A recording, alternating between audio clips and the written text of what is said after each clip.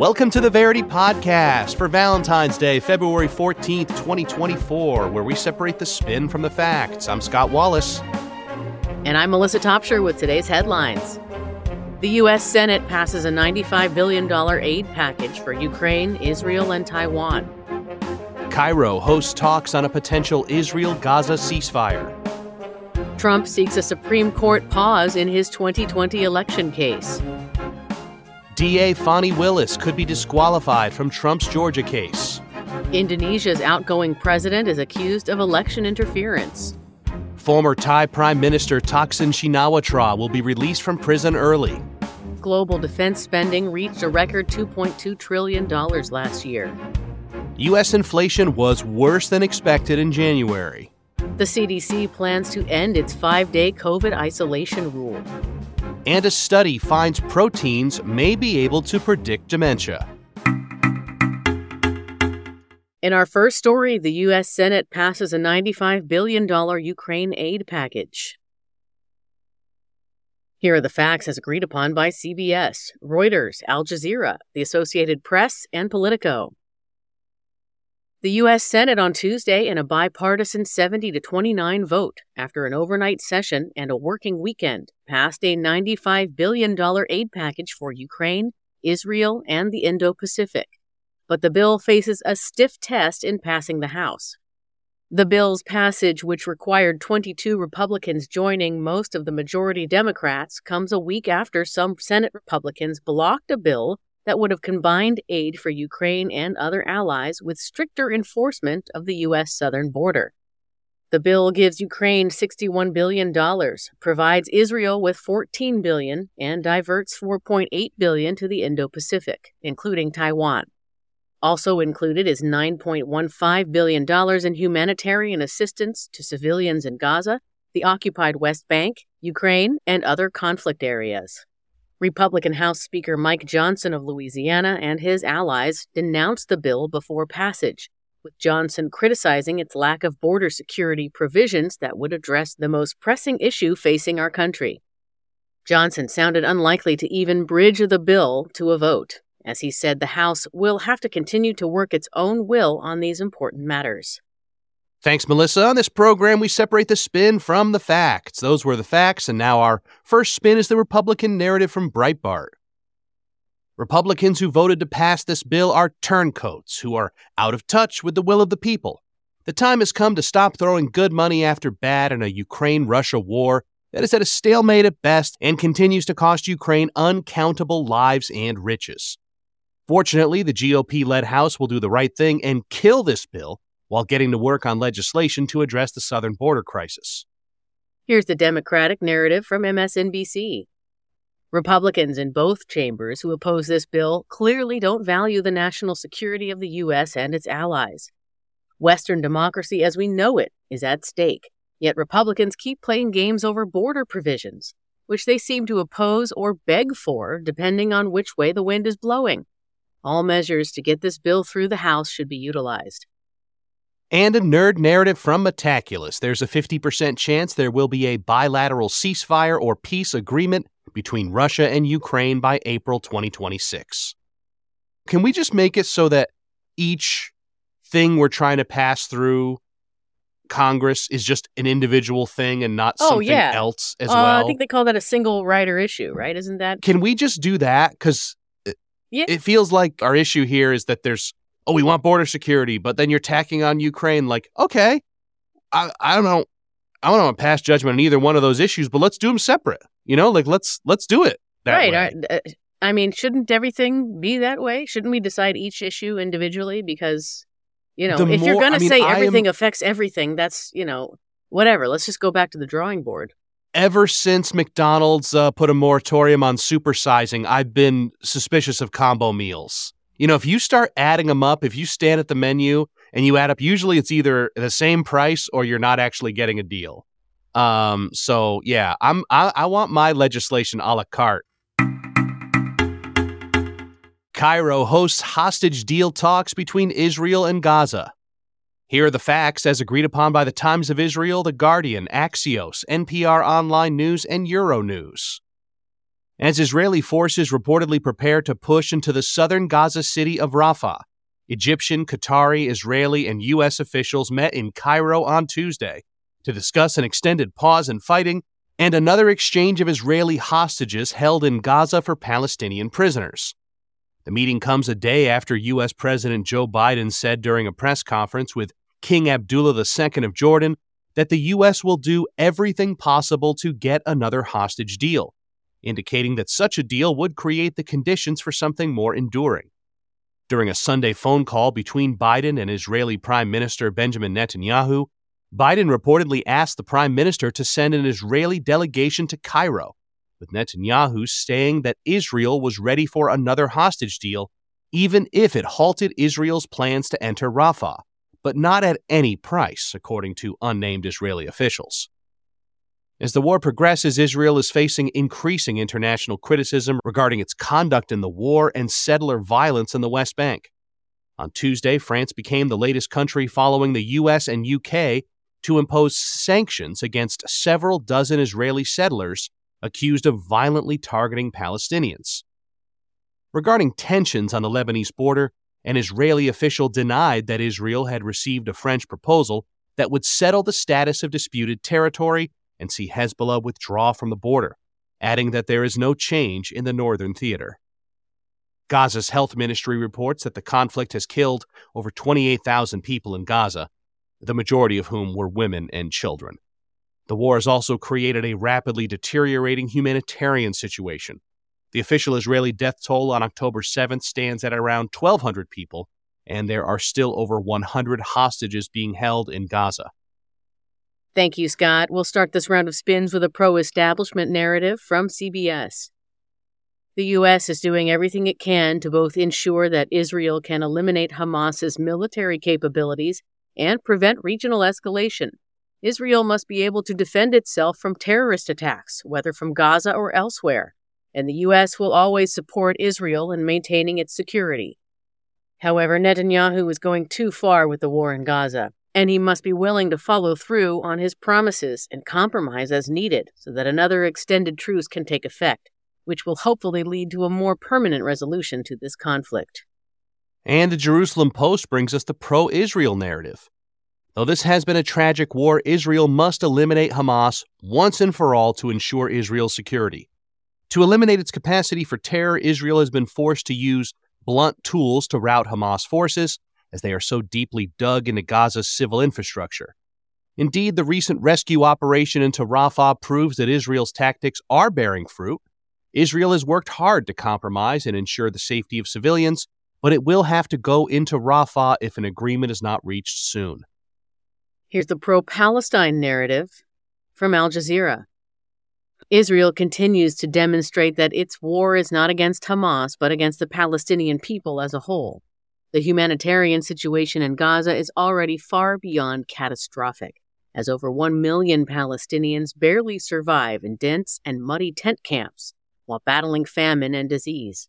If Israel were to push into Rafah as it did Gaza City and Khan Yunis, the consequences would be absolutely dire. Narrative D from Al Mayadeen. Hezbollah and the regional resistance will only end their attacks when Israel's war in Gaza ends and it withdraws its forces. Indeed, the resistance's primary goal is to end the war in Gaza, not start a far larger regional war. Foreign powers believe they can dictate to Hezbollah how it deals with Israel's aggression and impose concessions regarding the status of Lebanon's southern border. However, Hezbollah has the leverage needed to ensure that Lebanon gains if any agreement is reached.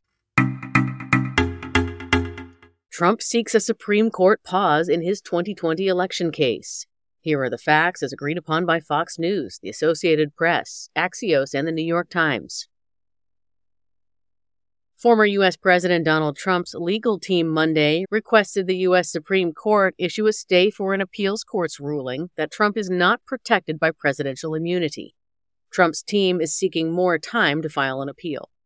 In August 2023, the U.S. Department of Justice indicted Trump on 4 counts, including conspiracy to defraud the U.S. for his alleged efforts to overturn current President Joe Biden's 2020 election win. Previously, the appellate court earlier this month ruled Trump could be held liable because it could not accept his argument, quote, that a president has unbounded authority to commit crimes, end quote, continuing that Trump's stance would collapse our system of separated powers. Trump's legal team is arguing that the appellate court committed a stunning breach from precedent when it issued such a momentous ruling so quickly. Previously, U.S. District Judge Tanya S. Chutkan in February indefinitely postponed Trump's March 4th trial date until a ruling on the immunity claims is made. Supreme Court Chief Justice John Roberts has requested a DOJ response by next Tuesday. Thanks for that update, Melissa. We have an anti-Trump narrative from the LA Times. To save American democracy, the Supreme Court must reject Trump's argument and prevent the transformation of the office of the presidency into that of an uncheckable authoritarian ruler. Criminal liability ensures public officials have accountability. And here's a pro-Trump narrative from Vigilant News Network. With Democrats again weaponizing the justice system against Trump, it's important for the Supreme Court to step up and protect him and his right to appeal an unfair ruling. The case was rigged against him at the appellate court level, but hopefully justice will be served at the nation's highest court. And a nerd narrative from Metaculus, there's a 60% chance that Trump will be convicted of at least one count in his federal court cases before the end of 2024. A judge says disqualification of DA Fani Willis is possible. Here are the facts as agreed upon by Fox News, Forbes, The Washington Examiner, Huffington Post, Washington Free Beacon, and NBC. According to Georgia Judge Scott McAfee, who is presiding over former President Donald Trump's election interference case, it's possible Fulton County District Attorney Fani Willis could be disqualified from prosecuting the case. McAfee's statement comes after one of Trump's co-defendants, Mike Roman, alleged that Willis had a romantic relationship with Nathan Wade, the special prosecutor she hired to be on the case. McAfee said the court will have to discover whether that relationship was romantic or non-romantic in nature, when it formed, and whether it continues, as well as the extent of any benefit Willis gained from the relationship. Roman's attorney also argued that Wade's legal experience as a defense attorney was insufficient for the role he was hired, though McAfee ruled those allegations would not be part of the probe. While Willis and Wade confirmed their relationship last week, they claimed it began after Wade was hired and that he has no financial ties to Willis. However, Roman's attorney, Ashley Merchant, claims the relationship formed before Wade's hiring.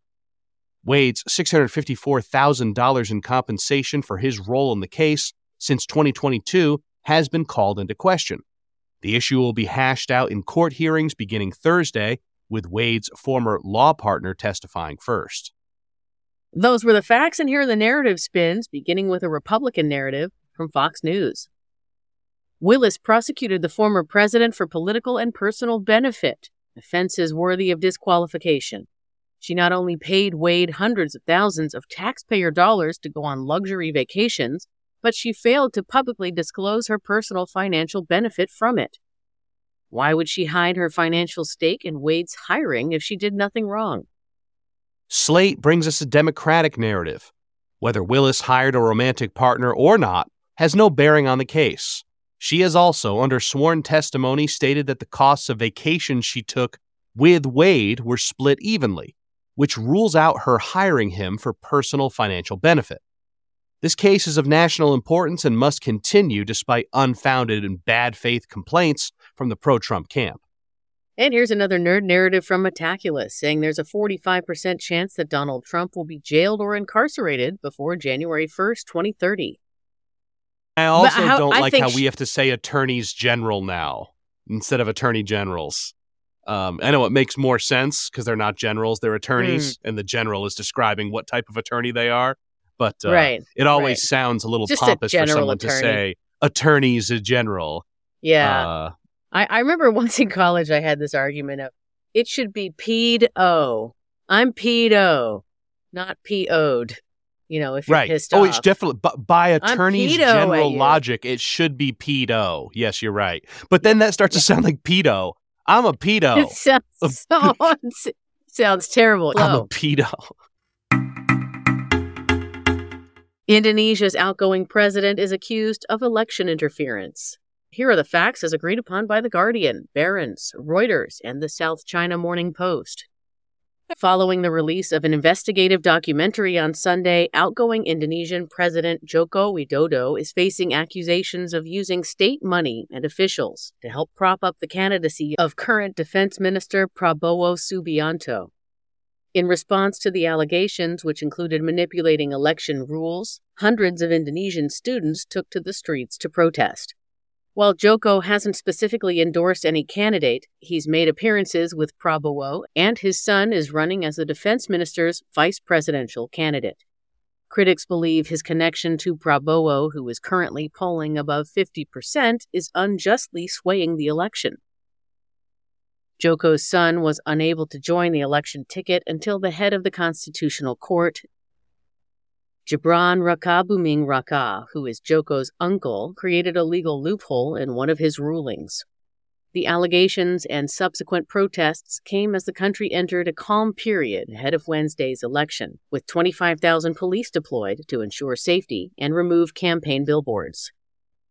The other two candidates seeking the presidency, which requires 50% of the vote, otherwise the top two contenders enter a runoff in June, are Ganjar Pranowo, a populist member of Joko's, and opposition candidate Anies Baswedan. Thanks for that update, Melissa. The Jakarta Post brings us narrative A. Indonesia's overall corruption level has risen since Widodo took office. A blatant example of this was the outgoing president's decision to dissolve the Corruption Eradication Commission, which was developed during the post-dictatorship anti-corruption movement in 2004. Widodo has intentionally freed corrupt government officials from the eyes of the law, so it makes sense that he'd interfere in an election, too. Nikkei Asia brings us narrative B. If the endorsement of President Widodo was supposed to be an indictment on Prabowo's character, the opinion polls would beg to differ. The reason Prabowo is now the frontrunner in this race is because of his connection to Widodo, whose popularity is also quite strong. Widodo and his preferred candidate are also polling well with younger voters, a demographic a duly elected leader usually needs. Former Thai Prime Minister Thaksin will be freed early. Here are the facts as agreed upon by Time Magazine, Reuters, the Financial Times, CNN, Al Jazeera, and The Guardian. Thailand's former Prime Minister Thaksin Shinawatra is expected to be freed, potentially by this weekend. This comes 6 months after his return from 15 years in self-imposed exile and subsequent arrest. He was sentenced to 8 years in prison for abuse of power and corruption charges last August, but his jail term was reduced to 1 year as Thailand's king granted him a royal pardon. Prime Minister Srettha Thavisin announced Tuesday that the 74-year-old billionaire has been granted parole in line with the Corrections Department regulations. Due to an undisclosed health condition, Thaksin spent the past 6 months in hospital detention. According to Thai laws, detainees aged 70 and over suffering from serious illnesses can be granted early release from prison if they have served at least 6 months or 1/3 of their sentence. Ousted by the military in 2006 and convicted in absentia in 2008, Thaksin is reportedly among 930 inmates who were granted amnesty. His younger sister Yingluck Shinawatra was also ousted from office by the military in 2014 after winning the 2011 election. Following the 2023 election, his Pheu Thai party entered a coalition with its former military rivals to prevent the progressive move forward from forming a government, naming Pheu Thai Srettha Prime Minister just hours after Thaksin returned to the country. Those were the facts. Here are the spins, starting with a narrative A from The Diplomat. Thaksin Shinawatra remains one of Thailand's most divisive political figures. His release from prison at a tense political time shows that the Thai elite isn't committed to democracy.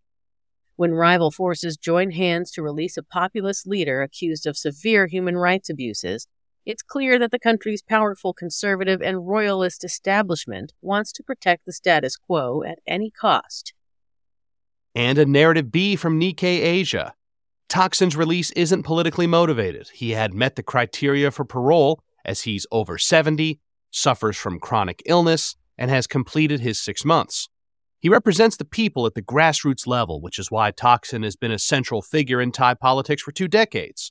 Now that he's free, Thaksin could serve the country again, balance urban and rural interests, and bring long-sought political stability. And here's another nerd narrative from Metaculus saying there's a 75% chance that Thailand will experience a successful coup d'etat before 2040. I think it gets hard to be someone over 70. That starts getting a little hard, I would imagine. So being in prison, not... I mean, how about how every guy's prostate is just a ticking time bomb? Like, that sucks. That's the real, game over screen for every guy. All that we're wondering, will you die of something else before you're killed by your prostate? That's the race. Because if nothing else gets you as a guy, your prostate is going to get you. Now, the question is, will your prostate get you at age 50 or at age 120? Right. But if you somehow got there, it was going to get you. That's what it's for. It's there to kill you. It really is. That's the regulator on, got enough guys. Okay, Genghis Khan, you're taking over the world. Well, let's just give it a couple of years because that prostate's coming in. Alexander the Great, well, you got a great prostate too. It's pretty great. It's pretty great, as in enlarged. That's right. Yeah. A vast prostate. A new report says global defense spending has jumped to a record $2.2 trillion in 2023. Here are the facts as agreed upon by Al Jazeera, The Independent, CTV News, and ABC. According to the London-based International Institute for Strategic Studies, global defense spending reached a record $2.2 trillion in 2023, up 9% due to the conflict in Ukraine, Israel's war with Gaza, and Indo-Pacific tensions. The figure is expected to climb this year. According to the report, NATO has witnessed an even greater rise. Since 2014, when Russia seized Ukraine's Crimean Peninsula, non-U.S. alliance members have raised military spending by 32%. NATO spends close to 60% of the $2.2 trillion, with the U.S. holding a majority of that spending. Europe's military assistance to Ukraine has increased the total expenditure considerably. According to the report, the current military security situation heralds what is likely to be a more dangerous decade. The research cites rising Arctic tensions, North Korea's desire for nuclear weapons, and military regimes in the Sahel region as factors. The report stated that the just-in-time philosophy that has dominated weapons manufacturing for nearly 3 decades is giving way to a just-in-case approach. However, changing production methods has proven to be a challenge. Thanks, Melissa. ABC News brings us a pro-establishment narrative. Given Russia's invasion of Ukraine, Hamas's attack on Israel, and China's assertiveness in the South China Sea, global military spending has surged, generating global instability. The world spent $2.2 trillion on weapons last year.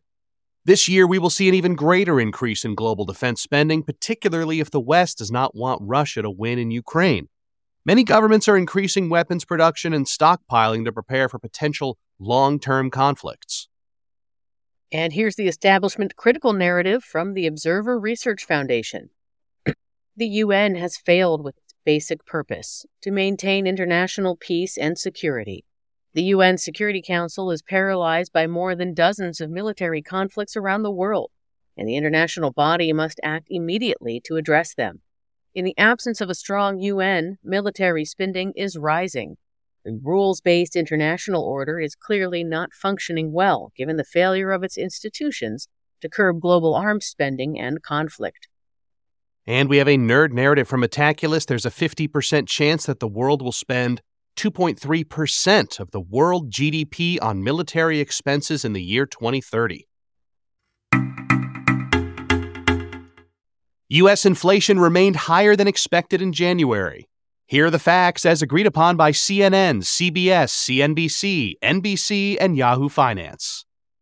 U.S. inflation in January came in hotter than anticipated as the Consumer Price Index, or CPI, rose 0.3% month over month and 3.1% since January 2023, according to data released Tuesday by the Bureau of Labor Statistics. U.S. prices increased at a slower rate compared to December, when annual inflation was 3.4%. January's figure remained higher than the 2.9% expectation forecasted by economists. January's 0.3% increase also sat above the 0.2% expectation, and core inflation rose 3.9% annually and 0.4% monthly, holding steady from December.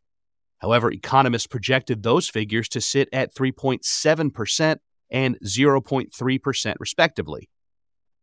The rise in CPI, a broad measure of consumer prices for goods and services, was driven by a 6% annual rise in shelter prices and a 0.6% monthly increase. Meanwhile, food prices increased 0.4% on the month, while energy fell 0.9%, primarily due to a 3.3% dip in gas prices. The Dow Jones Industrial Average lost 700 points, or 1.8%, and the S&P 500 and NASDAQ Composite slid 1.7% and 2% respectively in response to the new data. Bond yields increased, with the 10-year Treasury note rising to 4.28%. Previously, inflation prompted the Federal Reserve to raise the key interest rate 11 consecutive times, from March 2022 to July 2023, in hopes of reaching its benchmark goal of 2%. But the central bank has held rates steady at a 22-year high of 5.4%. Thank you, Scott. We'll start this round with Republican narrative from the Daily Caller. Despite the Fed hiking interest rates astronomically, the Biden administration has failed to get inflation under control. The American people can see the president's failure every time they open their wallets. This latest report means the Fed won't be cutting rates, and the U.S. economy will remain shackled by Biden's inflation. And the Democratic narrative comes from PBS NewsHour. It's unrealistic for the economy to beat every monthly forecast, but inflation has been cooling dramatically, and that trend continued in January. Under Biden, the economy is better than it was a year ago and is on its way to a full recovery. Bidenomics continues to be a boon to the American consumer. And here's another nerd narrative from Metaculus that says there's a 38% chance that U.S. core CPI inflation will be above 3% in December 2024. How's the economy doing for you over there? I think diners increased their prices around here. You know, South Jersey, Eastern Pennsylvania, everything's pretty much a diner. That's this diner country. And I feel like they increased their prices last year when eggs were like $8 a dozen, which I'm sure is murder on diners. Like that's a disaster. And I feel like they increased their prices on everything, but then never went down after the eggs went back down, because now eggs are kind of back to normal. Right. Yeah, they said, we got used to this new higher price that everyone's paying. Yeah. I mean, I'm probably was long overdue or something, but you used to be able to like add an extra egg for like 75 cents. Right. It's 3 eggs. Oh, 4 eggs over easy instead. Throw an extra egg on there for 75 cents. Now it's like $3 for an extra egg or something. Yeah. It's like, those are avocado prices. The CDC will end the 5-day COVID isolation rule. Here are the facts as agreed upon by the New York Post, CNN, Just the News, and Washington Post. The U.S. Center for Disease Control and Prevention is reportedly planning to end its current recommendations of isolation for 5 days after testing positive for COVID. Once implemented, the isolation policy change, the first since the 5-day suggestion took effect in 2021, will reportedly recommend that people no longer need to isolate once they've had no fever for 24 hours and their symptoms are mild or improving. The report on the new policy, which is expected to be officially announced in April, comes alongside similar isolation policy changes in Oregon and California. Once in place, it would treat COVID the same as the flu and RSV. The revised recommendation has reportedly been in the works since last August, with CDC Director Mandy Cohen issuing a memo in January that alluded to the change. The revision plan was delayed last fall amid a rise in COVID cases.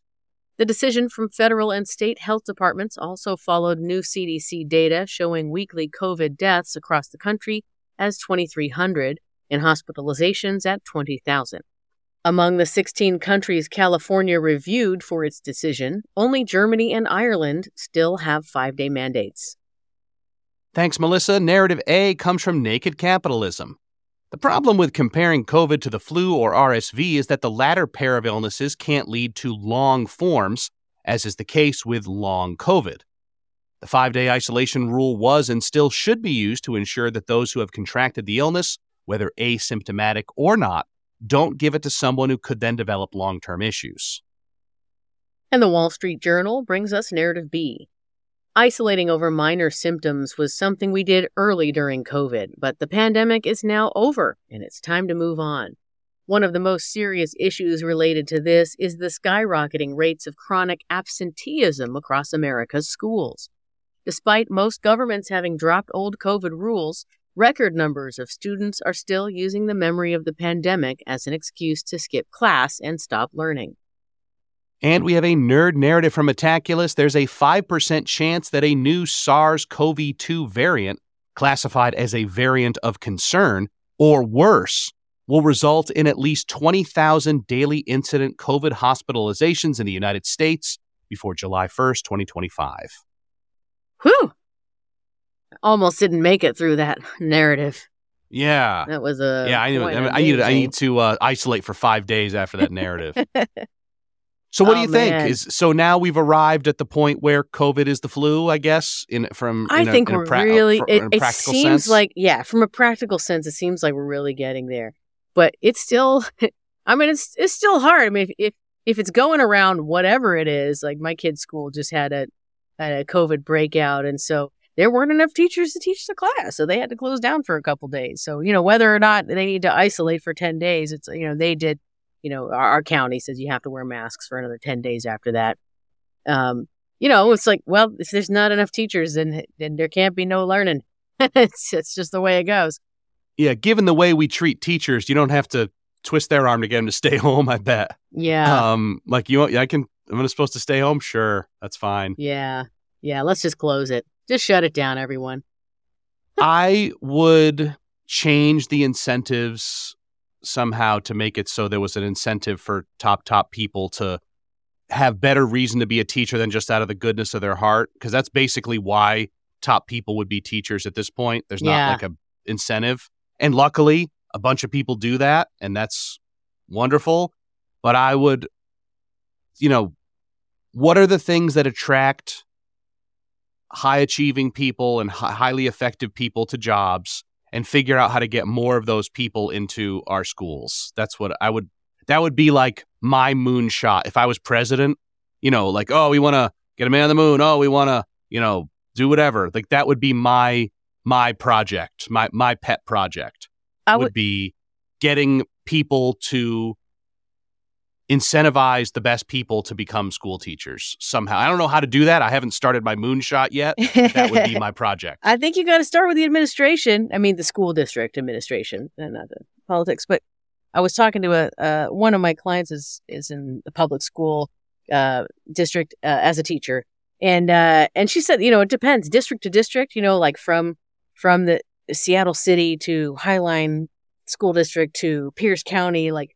She's experienced all three. Some are a mess, and some have got it together. And like, there's a number too, right? I think this was a Malcolm Gladwell thing, that said like a certain amount of like troops of monkeys or primates would do well to 200, right? And then beyond that, it stopped feeling like a community. And the school districts were kind of the same way. There was like 2 high schools. I'm making up these numbers, but it was small, sure. Right? 2 high schools, 4 middle schools. 8 elementary schools, and everyone could be kind of accountable and accounted for. And beyond that, like that's when things really started getting messy. It got too big. So I feel like all the principals and stuff of the schools I was at, it was just the biggest thing that anyone would let them be in charge of. Like, all right, all right, I need to be in charge of something. What's the biggest thing I can get? I can't be president. I can't be the governor. I can't be whatever. Okay, I'm a junior high principal. That's what I'm in charge of. It's like, oh, geez, this is the worst. Yeah, I'm sure that's a problem with many industries. Is like, this is where I'm going to make my mark. I'm going to make all these kids' lives miserable. Our final story, a new study shows that proteins may predict dementia years in advance. Here are the facts as agreed upon by Reuters, the journal Nature, and University of Warwick. A new study of frozen blood samples, which was published in the journal Nature Aging, has found a group of proteins that can help predict multiple forms of dementia 10 years before the disease is diagnosed. After screening blood samples from over 50,000 healthy adults in the UK Biobank over 14 years, 1,417 of them developed dementia. The researchers found that the proteins GFAP, NEFL, GDF15, and LTBP2 are firmly correlated with dementia. Using an artificial intelligence-supported analysis system controlling for age, sex, education level, and genetics, the researchers were able to correlate the presence of these proteins with the development of dementia with 90% accuracy. While previous research has already pinned the proteins GFAP and GDF15 as potential links to Alzheimer's disease, this study found that people with high levels of GFAP were twice as likely to develop dementia and roughly 3 times as likely to get Alzheimer's. While the study's authors noted that their work has yet to be independently verified, one of the proteins correlated with dementia, neurofilament light, is already being used for diagnosing and monitoring other diseases, including multiple sclerosis. Thank you, Scott, for those facts. We'll start with a narrative A from the Alzheimer's Society. As dementia diagnostic technology grows more and more accurate, it's now time to get the countless people who knowingly and unknowingly suffer from this disease access to this potentially life-saving technology. This can include putting patients with dementia symptoms into clinical trials like these, as well as starting to produce and distribute such blood tests throughout society at large. And the National Center for Biotechnology Information brings us narrative B. While developing state-of-the-art diagnostic tests is certainly important, the public should also be aware of known preventative steps people can take to minimize the risk of developing dementia. Leading medical institutions, such as the journal The Lancet, have suggested that low education levels, hearing loss, obesity, and high blood pressure, among other things, are all fixable comorbidities linked to dementia. It's vital to address root cause stressors. And here's the nerd narrative from Metaculus, saying there's a 99% chance that there will be a breakthrough in protein structure prediction by 2031. Thanks for listening to the Verity Podcast for Wednesday, February 14th, 2024. Each day, we use machine learning to read about 5,000 articles from about 100 newspapers and figure out which ones are about the same stories. For each major story, our editorial team then extracts both the key facts that all articles agree on and the key narratives where the articles differ. To find out more about Verity, you can visit our website, verity.news, or download our app on the Apple App Store or Google Play. For Scott Wallace, I'm Melissa Topshire, inviting you to join us next time on Verity.